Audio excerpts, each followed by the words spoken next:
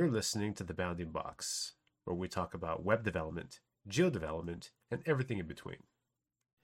All right, so welcome to The Bounding Box, and today I'm joined by my good buddy here, Jan Cabone. Jan, please introduce yourself. Tell us who you are, what you do, and what's your problem.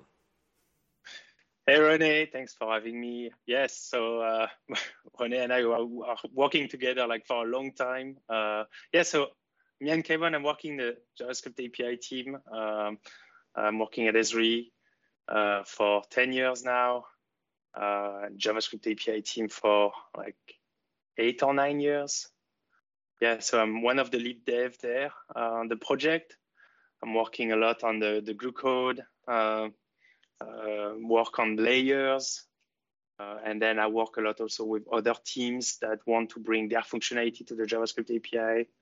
I guess this is what I do these days. Yeah, lots of JavaScript, lots of TypeScript.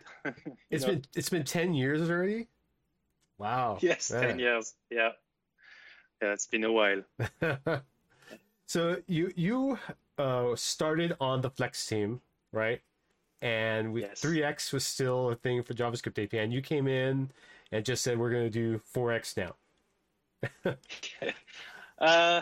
Yes. So I started, I discovered JS when I was in France. I was doing Flash development. I had no idea what JS was, and so I joined a project where it was about mapping, and then at the time, you could add a map in a Flex application, like in 3 lines of code. Blew my mind. I found about your blog at the time, because you were also like blogging about Flex at the time. And so then after I joined Esri, I joined Esri right after to work on the Flex team right after Adobe announced that they would deprecate Flex. So I joined the team, and I was like already working on a technology that was about to be obsolete. So there was an opportunity to work on the JavaScript team at some point when they wanted to, integrate 3D into it. And so jump ship at that time, and it was great. Nice. And that's a big thing too. You do a lot of work with the 3D team in Zurich, and make sure that with them that all the APIs are consistent across, because there might be a need to do something in 3D, but we want to make sure that that still works in 2D. So you kind of manage all that stuff as well, right? Yeah, exactly. It's like a lot of people, they have been building mapping applications for a long time with Esri or other libraries. So they are familiar with how to build an app with a map, with a 2D map. So they are familiar with concept of extent and so on. But then lots of these concepts that don't apply in 3D. So, it's interesting for them, like, oh, okay, so I have this 2D app, and then, maybe I want to show my users, maybe we can show the same data in 3D. And so what is great is that our API is the same, like whether you work in 2D or 3D, you have like new concepts for 3D, but then you can reuse like all your knowledge that you have from building 2D maps. So it's pretty powerful concept. So working on the API for as long as you have, what is the hardest part of building and maintaining a mapping library, something that is so visual and does so much? So when that new API, when we started it, we forked the previous version, and then it was like it was code written long time ago, and then we need to keep it relevant, and then we release. So we have to modernize this code over time, and we release 4 times a year. So we can't go into a submarine like for 6 months a year and then like rewrite everything and bring it, do something new. So we had to, progressively find, okay, for this release, we are going to modernize this part. And modernizing meaning like we migrated all the code base to TypeScript. So it was progressive. The API was using Dojo a lot internally. So we removed that because with TypeScript and removing Dojo, we were able now to deliver ES modules to the developers. So that was like the most challenging. It's like over time, like how can you try to divide the work into little pieces that we can ship every 3 months. Yeah. And there was all kinds of cool stuff that happened there too, like the map, all the features and stuff used to be drawn in SVG, and the tiles were just like raster tiles, stuff like that. That at some point, everything moved to WebGL, right? So we can draw everything on a single canvas and much more performant. And we're able to draw like a million, like, well, okay, not a million, a few 100,000 points on a map.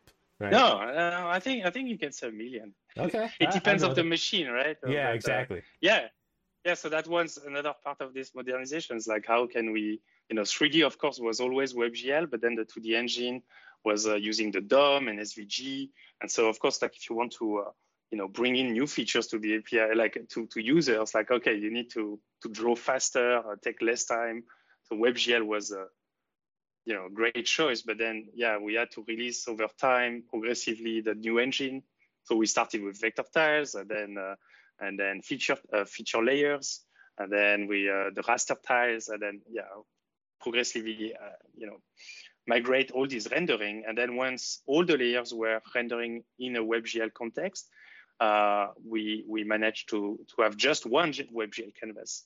And then render all the layers inside that canvas. And since then, after we brought like layer effects and blend modes and the new flow visualization for raster data and so on. So it's like, capabilities that only WebGL can provide to us. It's like. Nice.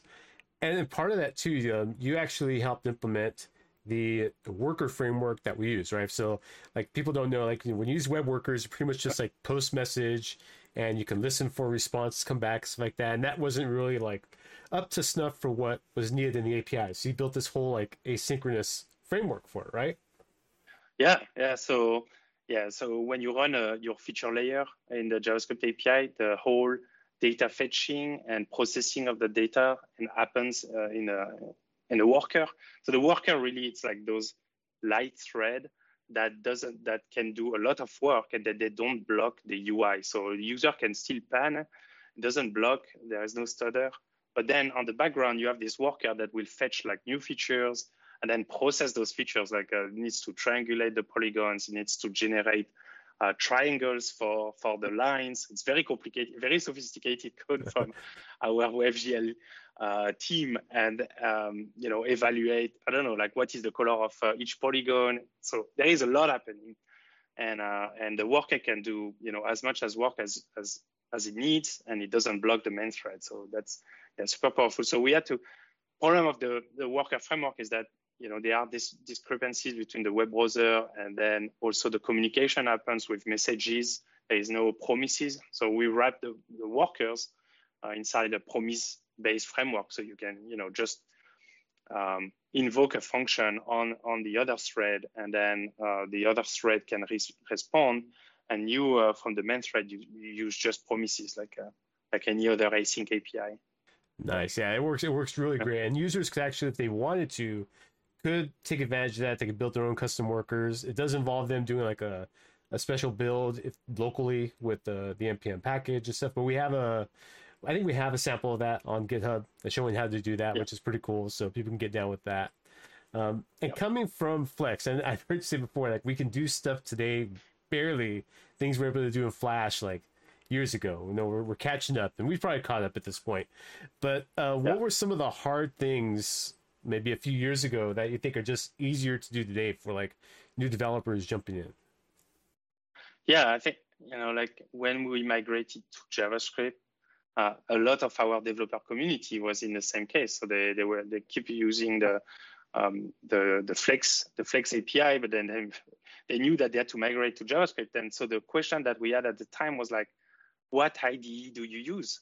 Like, because with Flex, you had everything. You had the auto completion. You had like, you had a single build tool. It was like, it's one package, like super easy to develop in. And now you arrive in JavaScript, and you have to figure like so many different package management, or the different build tools, and build tools that were valid 5 years ago are dead today, and you have to keep it fresh, I guess. and then same like the IDE at the time when I started JavaScript, I was developing in there was no Notepad++, and then Yeah. I was developing in Chrome DevTools directly, because you can link the files to your file system. That's true. I forgot So about that. yeah, it was super convenient. Like, you would write, and then you would be able to place your breakpoint, just reload the page, and then it was like refreshing. And then, so super handy. But today you have Visual Studio Code. There is IntelliJ in there, IDEs that are super powerful. That offers like a big comfort for developers. So I would say that TypeScript also got, really, for us, really helped us, because we have like so many files and so many lines of code like that. Now we can do massive refactoring, and at least that, massive refactoring, and keep your code actually like working. Of course, we still need to have our test running on the side, but still massive help to have TypeScript to do that. I think that's something maybe maybe users don't realize. I know you've done the stats on this, but I can't remember. We have a couple of thousand modules, files in the API, and we have probably 2 to 3 times as many. Well, okay, maybe twice as many tests to run for everything, right? Yeah, no, it was interesting. Like, I built this tool to count the number of lines of TypeScript and JavaScript, so that we could see on the graph like how much we were converting per release. Yeah, but by the end, when we finished the migration, we were around 500,000 line of code just for the API. It's nuts. But after that, I think people get wild about that a lot, because it's a pretty large API. There's a lot that it can do, a lot of features and everything. Really cool stuff. Yes. Yeah, and there are so many new features that are in the work. It's just, it never stops. Well, the platform keeps growing, right? And at the end of the day, really, the whole ArcGIS Online runs on the JavaScript API. I mean, that is like, so if something goes, if we happen to break something on the nightly build or whatever, you hear about it right away from someone that's using those nightly builds, and we get those like messages like, oh, what happened here?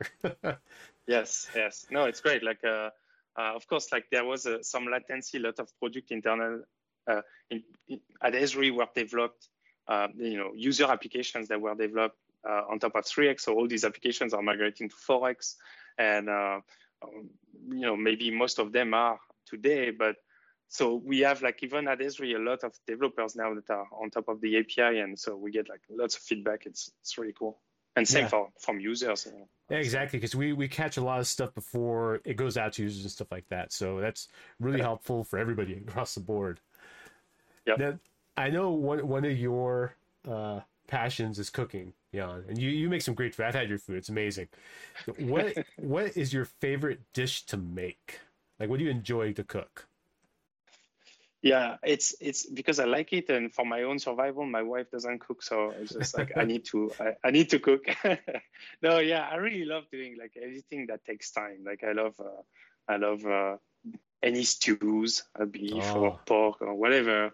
The other day I did pho, so soup, and it takes quite some time, And I love also doing barbecue, American barbecue, smoking, just Oh, that's great stuff, man. It's my jam.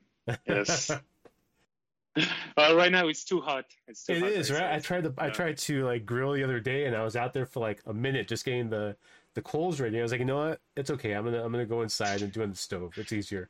My air conditioning. Yeah, exactly. All right, so I want to be respectful of your time here, but I do want to ask if you have any tips and tricks or anything you want to let users know at all. Yeah, I mean, it applies to us a lot when you work on the library, but it's like to always think about, your users. So my users are developers. So I'm always thinking about how the developer will use my code or our code, how they will use our feature. Do they need that feature, or maybe they need something else? Is it really what they have been asking? Is it really what they want? So sometimes we have to dig a little bit more. And then also, how do they find about like this new feature that you added? Like, is it documented? Is the documentation good enough? Do you have like examples? And now, like, for example, us, like the team, we are doing now a live stream on YouTube, and we have like lots of blog posts coming out. Like, try to just like make people aware of what we do, because like sometimes, you don't follow and there are so many new features, it just like goes into the crack and you don't know. Yeah, I'm always surprised sometimes. Someone asks me a question about something like, oh, well, we have that here. And it's like, what? I had no idea that was there. It's like, yeah, come on. It's awesome. It's right there. Documented too. It's easy to use. Yeah. So it's not just like, doing the code is just part of it. It's also like everything that goes with it, like the documentation, the communication, the marketing about a particular feature. Getting samples in there and stuff. It's great. Awesome. Well, thanks, Jan. I appreciate it. I'll be hitting you up later on. Thank you very much. Yeah. Thanks, Rene. Bye. Thank you for listening to the Boundary Box today. Please subscribe for more content.